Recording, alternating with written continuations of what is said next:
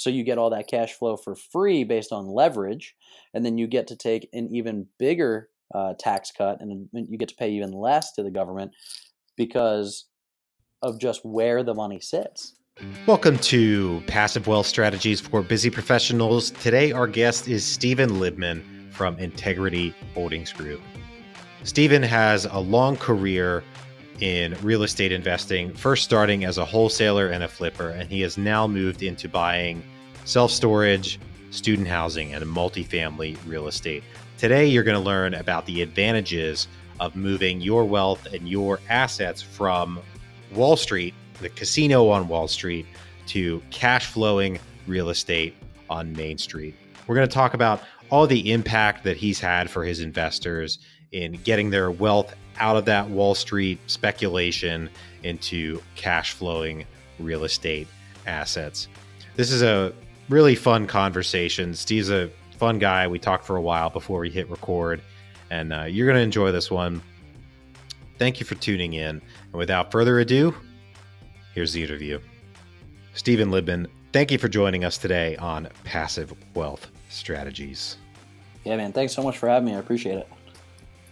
I'm happy to talk to you. We've been talking for a while before we hit record, and we are very much of the same mind on a lot of these things. And I'm looking forward to bringing your message to our listeners. But before we get into that, can you give us your background in real estate and what brought you to where you are now? Sure. So I graduated Boston University in 2004. I dabbled in a couple of different industries and sales, and then I landed in real estate. Worked for my sister-in-law. She opened a brokerage, so I was doing some real estate agency sales, and then I became a broker, worked with a bunch of investors, saw that they were flipping some houses and making some money, and I was finding them those houses. And I thought, I think I might be able to do this myself. And then we got into some wholesaling. That was 2007-8. And was it 7-8? No, 2011. Sorry. So 2011, we got into some wholesales, and we've grown to be the largest, or at least one of the largest wholesalers in the state, doing, a couple hundred deals. And we've flipped probably over 1,000 houses. Wow. And it was a lot of work, and it was a very much earned income position. And I think a lot of people that read Rich Dad Poor Dad or get involved in this business think I'm going to create financial freedom, and I'm going to get out of the rat race and going to create passive income. And we've created a great business, but that's all it was. It was a great job that we had. And so we started looking for to get into the commercial real estate space, multifamily, student housing, self-storage. We've partnered with some amazing co-sponsors, and so far this year we've closed on about $45 million worth of assets, and we have another $28 million or so under contract, and we have effectively shut down the residential side of the business. Wow. So I mean, there's a lot in there, and I want to start with, or at least comment on the wholesaling and flipping aspect that you used to do, and you've moved away from. You mentioned it's a business, so you would not rate that, either of those. You would not rate either wholesaling or flipping as a passive wealth strategy. No, not at all. If you've read Cash Flow Quadrant, there's 4 quadrants, right? You have the W-2 employee when you're working for somebody, and then you have the small business owner, that's me, that is working and paying more taxes than everybody else because you're self-employed and you're paying taxes a few ways. And then there's large business owners that are have some significant tax benefit because they have 500 or more employees, and there's just one of those of those quarters that call themselves investors, and that's the I quadrant, and that's where passive income lives. That's where your money is making money without taking your time. And that to me is, that's the message of your podcast, right? This passive wealth strategy. And flipping and wholesaling is not that. It's very active. And that's why flipping, for example, is taxed at such a high rate compared to anything that's considered a capital gain when we make the investment. But when people are getting into real estate investing, we start with what we know, right? Because we might not know about syndication, but we know about flipping because, well, look, HGTV, people know about it. They think it's easy from HGTV, and it's certainly not easy.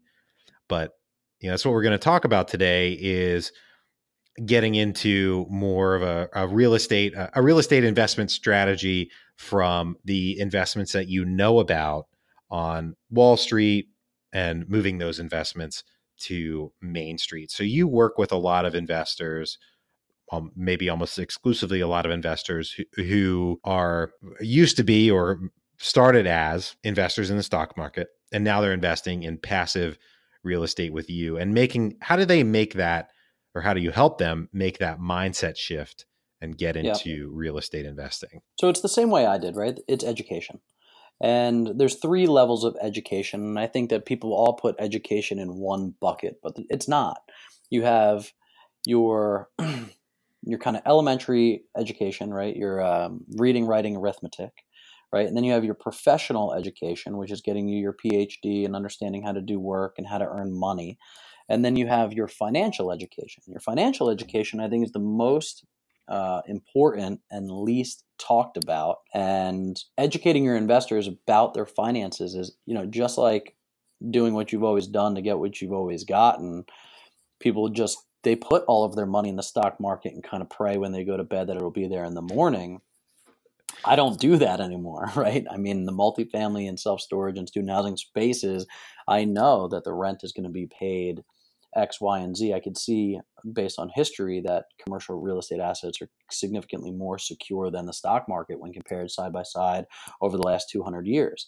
So it's really just an educational component. And you also have to remember, it's relatively new. So it's not that people are naive to it because they just choose not to be. I mean, in 2012, the Jobs Act is really what gave us the opportunity to invest in these things. But unless you know sponsors like you and me, you can't really go to your Fidelity agent and say, hey, put me in real estate. He's going to put you in a real estate investment trust, right? And you're still going to earn 4 to 6%. So we get to do is cut out Wall Street, cut out the middleman, and say you're allowed to, the IRS, SEC allows you to directly invest into things that you know, like, and trust with people that you know, like, and trust. And here's why it's better. Here's why it can be more secure. And here's why you get to take control back of your life and of your finances by choosing what investment class you want to be in. So the biggest thing is education. It's talking to people about doing it. It's talking about money openly. It's talking about, why choose this over Wall Street. And it just, you have to start the conversation. Yeah, I think you're hitting the nail on the head with that. I mean, broadly, I didn't get any financial education up to high school or in college or anything. I mean, you learn about the cash flow of a business if you take a business course, but you don't learn anything about personal finance or investing or any of that until you go out and seek out that education. Right. Yeah, I mean, I was never taught. I went to, one of the top schools in the country, and they didn't teach me this, and I took finance classes, right? But nobody sat there and said, hey, do you know that you could pay an effective 0 to 10% tax by buying millions of dollars in property and investing and creating passive cash flow? It blew me away that you could learn how to do that, right? I mean, I've read Tom Wheelwright's book, Tax-Free Wealth, a few times, and first time I read it, I was like, this must be, I can't believe this guy's not locked up by now. He's telling everybody how to do this. It's completely legal. And in his book, he says, the IRS says 2 things. 1, we can tax anything we want. 2, we're allowed to give you deductions for anything you want. And then there's like another, I think he says 5,900 pages of how to get incentivized by investing into certain things to get these deductions. And it's just, that's not taught anywhere in school. I mean, how to balance a checkbook isn't, so how to take control of your financial future and how to make sure that you're passing on generational wealth is something that I think we all strive for, and none of us are taught. Yeah, I think a lot of the problem, I've thought about this quite a bit. I think a lot of the problem comes down to, the people that we spend our time around as we grow up, until say we get into our 20s. You are the average of the 5 people you spend the most time around. And growing up, it's your friends, it's your parents, it's your friends' parents, and your teachers. And the likelihood that those folks, the kids aren't going to know anything about personal finance and investing. Teachers probably aren't going to know much, because if they had that experience and that knowledge, frankly, they wouldn't really be teachers anymore. They would leave the teaching profession, as we know many teachers who have gotten into real estate investing and they retire as soon as they can. And look, I'm not a big conspiracy theorist, right? Like Robert Kiyosaki is, and I'll mention him a few times during this podcast because I No just got problem. back from Denver seeing him, so it's kind of fresh. But he's a pretty big not conspiracy theorist, but he talks about how, he has a book coming out called Fake, and he's talking about fake teachers, fake assets, fake money, and teachers, right, are told by the government what they're allowed to teach. In his book, Rich Dad Poor Dad, I didn't realize this, but his dad was the head of the teachers union and a PhD, Mm-hmm. but he was his poor dad. His rich dad was the entrepreneur that was self-taught, and he said, what's really interesting about teachers is that they're only allowed to teach what the government tells them to teach, and that curriculum does not have personal wealth and personal finance intrinsically tied to it. So it's a problem that does start from a very young age, is that the opportunity to learn about that stuff isn't typically around you. And we all know that if you grew up around your broke friends, your broke parents, and your broke teachers, the likelihood of you getting out of that without some self-education is pretty unlikely. Yeah. I mean, even it depends on how you define broke, but people who are in the rat race, who are running on the treadmill, whereas if you want to get off the treadmill, you need to go meet people who have gotten off of the treadmill and have found a way. And that is how I define it, because I define rich as people that get to wake up and do what they want with their time, right? Whether that's start a ministry or go and donate time, energy, and effort to whatever they choose to, and not wake up and have to go to work to pay their bills. To me, that's financial freedom. When I wake up and all of my got to pay bills are paid on passive income, then I have financial freedom. So I define everybody else that doesn't have that as broke, because they haven't figured out the way to stop working. Warren Buffett said this, right? If you don't turn your earned income into passive income, you will work for the rest of your life. And we don't do a really good job of that in America, of learning how to create passive income and passive wealth strategies to get out of that, right? You have to go to work tomorrow because you got to pay this bill. And when you don't have to do that anymore, it starts to take a lot of stress off of you, and your brain can do really incredible things when you don't have that pressure anymore. Yeah, absolutely. And there are a lot of reasons for that. The reason that we're not getting educated, but a lot of the problem, so to speak, is that this stuff is hard. It's not easy to go and create financial freedom for yourself. It takes a lot of work, in addition to the education aspect. But as we talked before about some of the people that you're working with in your network that are getting out of Wall Street and getting into Main Street investing, with you and with other people in your network that sponsor deals. What have you found are benefits that they get and important lessons that they've had to learn along the way in terms of making that shift from Wall Street to Main Street, if we're talking specifics? Yeah, so let's talk about why I started the shift. Sure. In 2007-8, when the stock market fell out, my father lost about 45% of his wealth in the crash. And then he died shortly thereafter, so he didn't get to ride the wave back up. Wow. And the first thing that really hit me was, wow, this is a pretty volatile place to keep your money if you can lose half of what you've saved your whole life in one market cycle. And, so I've been in real estate long enough to recognize that it's a little bit more secure than the stock market. Residential real estate is even more secure than the stock market, even when the bottom fell out. But as you move into commercial, it gets even more safe, secure, and consistent. And that's what our investors are looking for. So the way that we sit down with them is just to say, hey, let's look historically at some numbers, right? What are some of the lessons learned that we've learned over a long period of time? And how do you diversify into asset classes that minimize your risk? And then we talk about the benefits, right? So I just had a conversation today with somebody that said, well, in this deal, it doesn't look like I'm getting a lot of cash flow up front. We're building a ground up development deal, so there's no cash flow for the first year. And I said, that's right. And he said, so it doesn't sound like a great deal for me. I said, well, what is your money doing now? He said, well, it's in a mutual fund.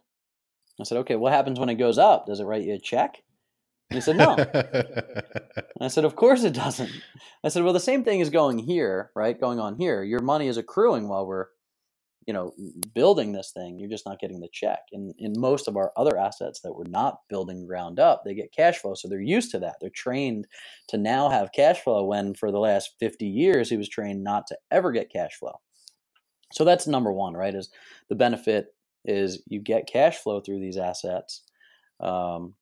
As they start kicking off cash flow, you get, we pay our investors quarterly. So they get these quarterly checks that they don't get from their retirement accounts. And then secondly, they get those tax-free, right? So we get to do accelerated depreciation and cost segregation studies where on average, you're writing off between 30 and 40% of the total value of the asset. So if you're buying a $10 million building, you could write off $3 or $4 million total, and then that gets spread around the syndication. So some of these guys are writing off tens of thousands of dollars per 100 that they're putting in. So they're taking a loss immediately. So they have this huge tax benefit that offsets some of their taxable gain. And then the cash flow that they're earning is tax-free. So that's the secondary benefit. It takes a little bit more education to go down that rabbit hole because people are just so entrenched in the idea that nothing can be tax-free, or at least tax deferred in a way that, you're really not going to pay it for a long time. So there's a big education component with that. But you have, so you have cash flow, depreciation, appreciation, the tax write-offs and the tax benefits. And then when you sell, you have the like-kind exchange that can also help you avoid the capital gain.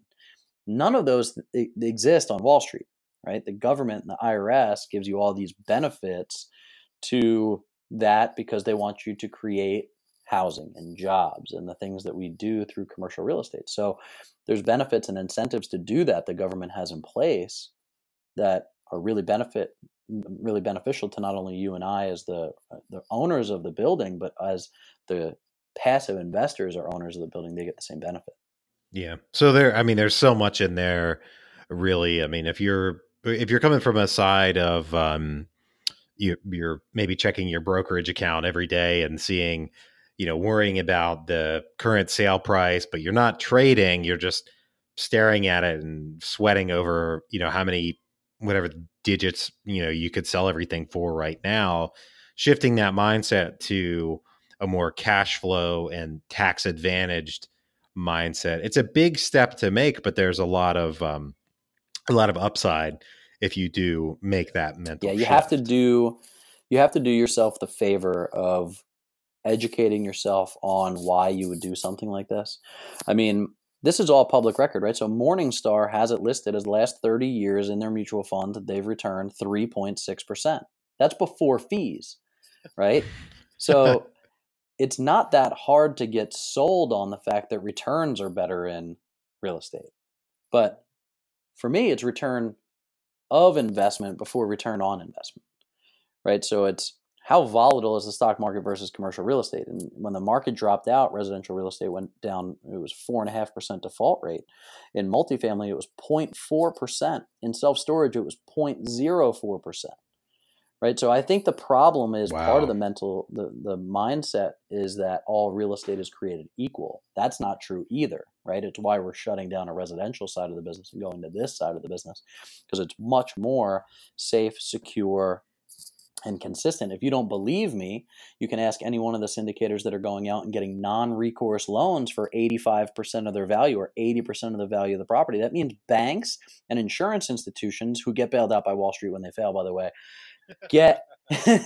they put their money in these assets. They put your money in the stock market. They put their money in commercial real estate assets.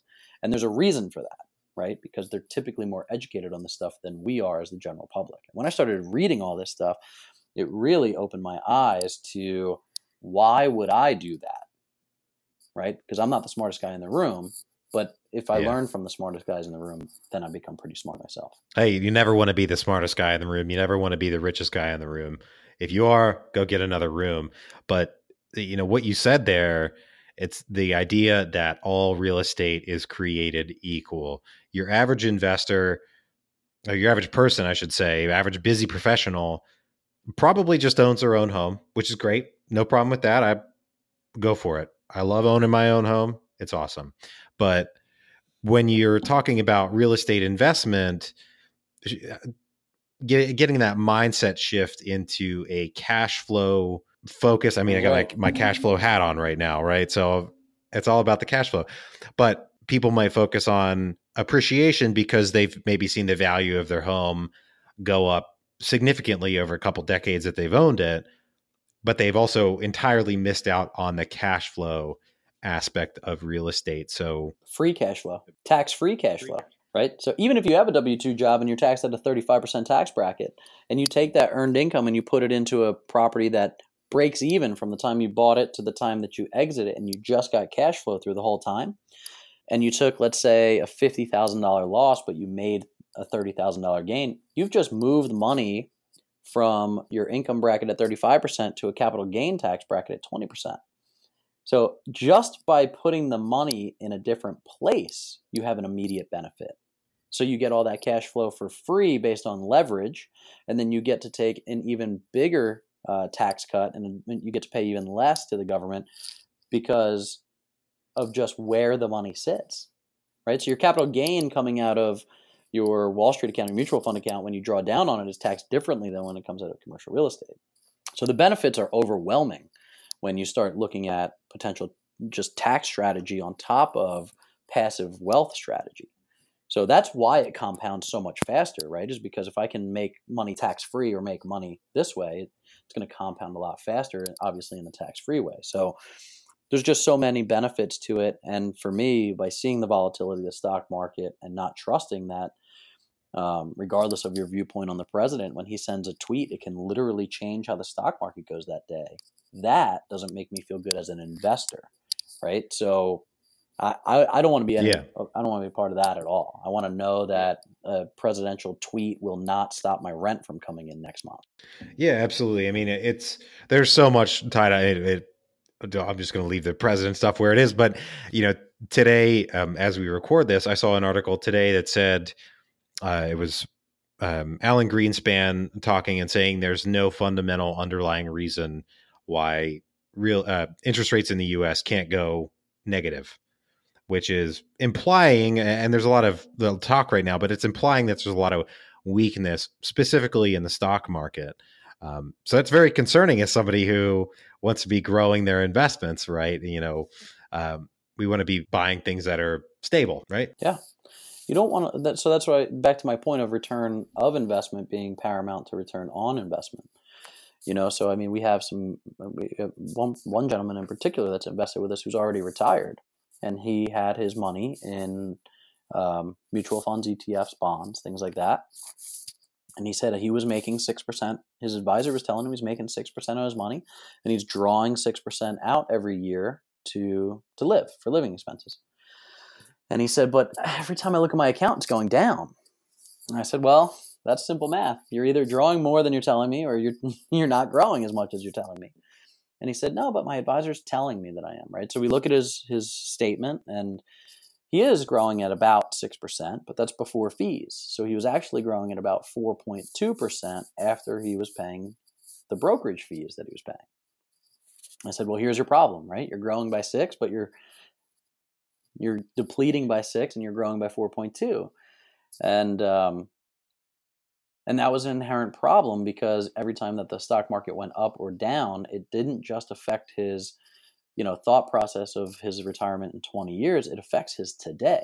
It affects how long his money will be available for him to live today.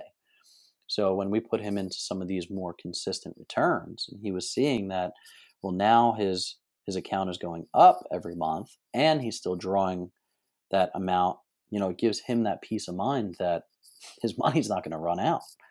So it's, it's really important, I think, to get into more stability. But the thought process, I think, for the majority of Americans is that the stock market is more stable than real estate, and it's just patently not true. Yeah, I think a lot of that probably has to do with the recent crash, right? Or well, not recent, but a decade ago. But since it was centered around real estate, people are naturally going to still be a little bit skittish about real estate. But I don't know. I haven't been around long enough to know if that's a multiple decades type of thought process, but we are where we are today. Now, as far as I want to make sure we touch on the assets that you invest in and the types of deals that you're doing today, because I think you have a fairly unique angle, and want to make sure we cover it while we have you.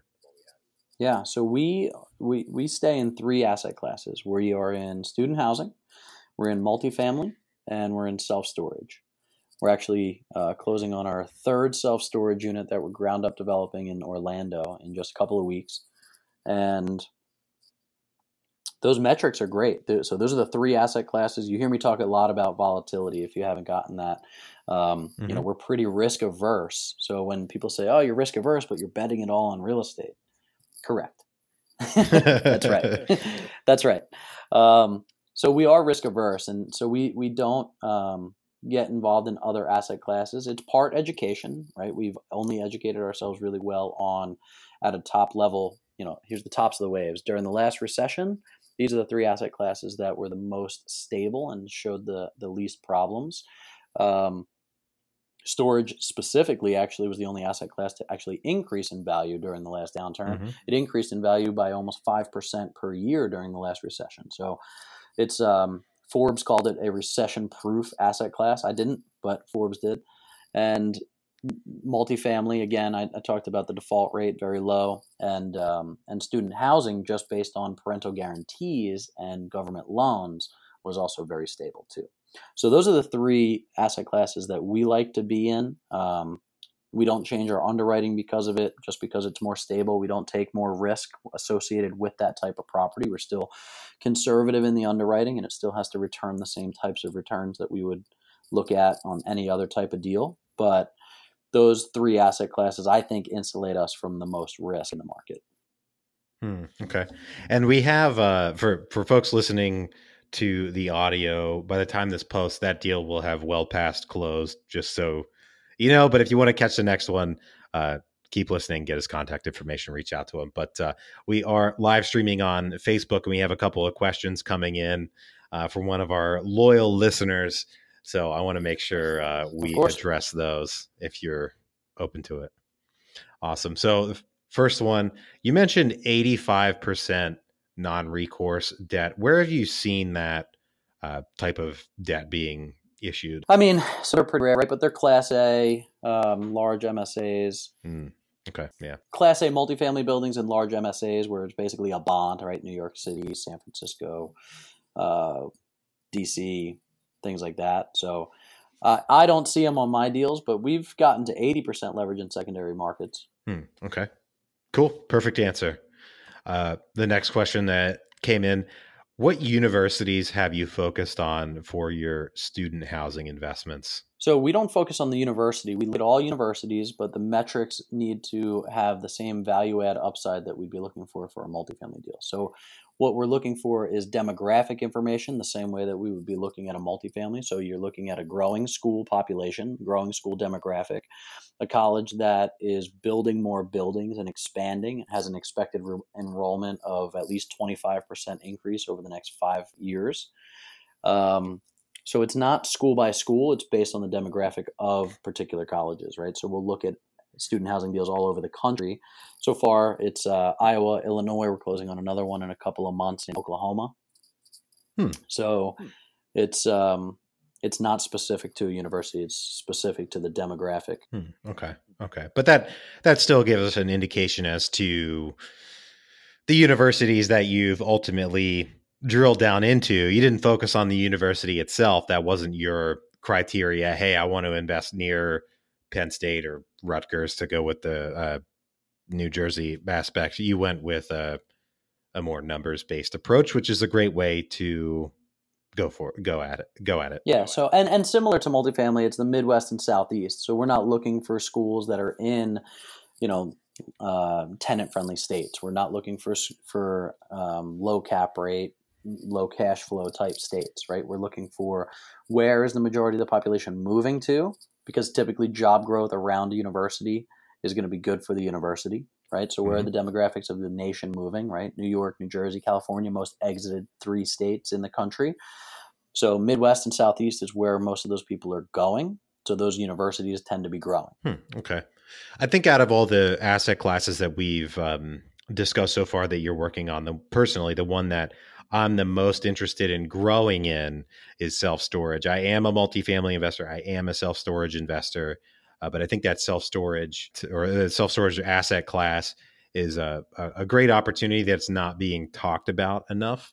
So, kudos for you for being out there and getting people into the asset class. Yeah, I like the asset class a lot, especially with what it did during the last downturn. And it's still an underserved market. So, the numbers are staggering. 1 in 10 Americans now have a storage unit. So in Orlando, we're talking about building large facilities. So the first one we're building is 1,193 units. The next one's going to be 893 units. So these are large complexes, 100,000 plus rentable square feet, and it's not even absorbing half of what's required in that geographic area. So Orlando being the 3rd fastest growing city in the country, they have a lot of single family homes that are going in, and they don't have basements because of a high water table. Homeowners associations don't allow you to park RVs and boats in the homeowners association. So there's a pretty significant need down there, and you have a lot of boomers that are retiring and moving down there, but can't get rid of. And I said this on the podcast: they can't get rid of the macaroni art, right? If you look to my left, I have the hand paintings and the all the kindergarten stuff, but they can't get rid of that stuff, right? So where's it going to go? It's going to go into a storage unit. So we like the metrics. It costs a lot less to build them, right? You don't have kitchens and bathrooms in every single unit. It's just steel and concrete. So the cost basis is a lot lower for ground up construction, and the lease up break even is a lot lower than multifamily is. And what's interesting is the price per square foot rentable is about the same as you get in a multifamily complex. I'm a big fan. And you mentioned earlier in our discussion about how self-storage performed during the last recession. I believe you said the annualized rate of appreciation, or however you put it, was 5%. Now, I wanted to ask, did that include cash flow? So it's a great question, to be honest. I just know that the appreciation and value went up, and I think it was just because of demand, right? There was more people losing their houses, and they started stuffing these things, so prices were able to go up. So yeah, it would affect cash flow. I mean, commercial real estate is based on net operating income, and the only way to really drive that number up by 5% is by increasing income or decreasing expenses. So it would make sense. All right, so we're going to take a quick break for our sponsor.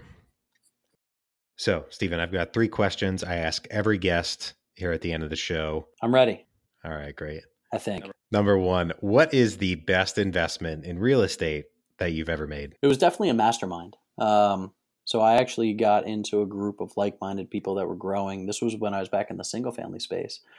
And what it did was it really encouraged me to invest in myself, grow, and get around like-minded people that were taking it to the next level.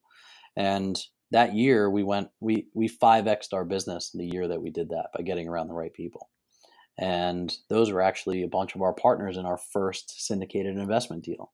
So nice. It was definitely that. Nice. You never want to be the smartest guy in the room, and you never want to be the richest guy in the room. That is 2 of my rules to live by, and it feels intimidating sometimes, but if you're in that situation, you're in the right room. On the other side of that, what is the worst investment you've ever made? I always love this question because it's hard to find something that you did wrong that you didn't learn from, that didn't ultimately pay off.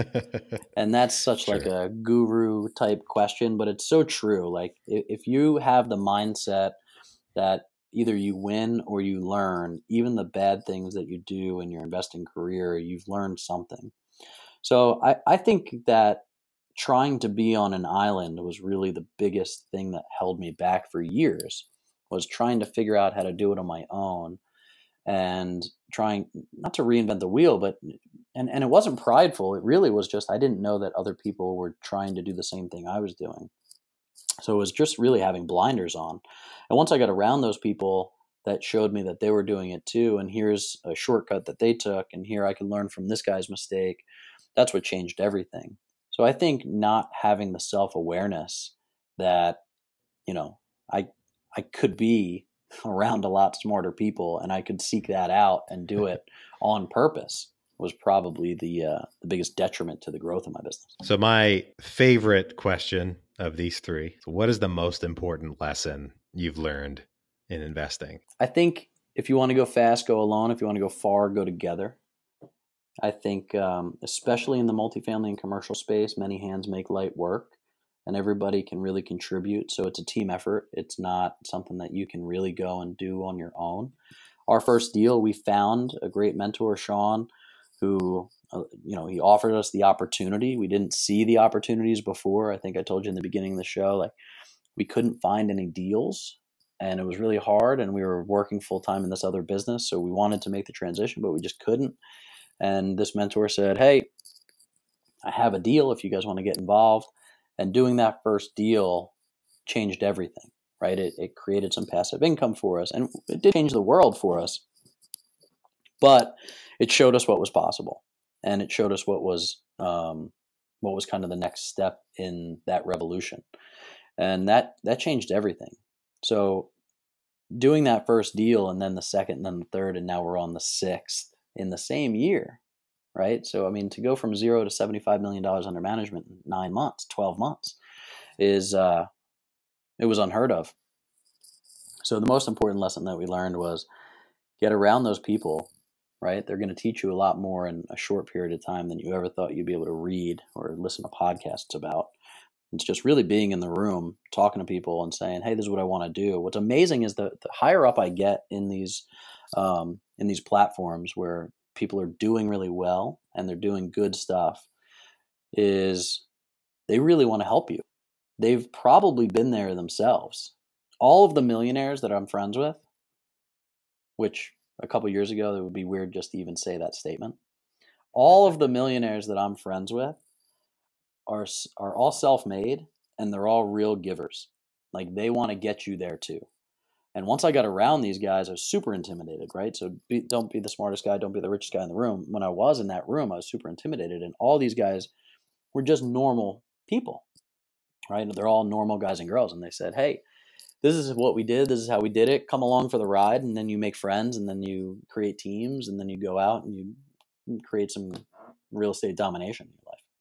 Yeah. They're not just magical beings out there that aren't. No, they're hard workers. That's it. Yeah. Yeah, absolutely. So appreciate everything that you've shared today. If people want to learn more about the properties that you're investing in, they're interested in getting started in real estate, where can they reach you?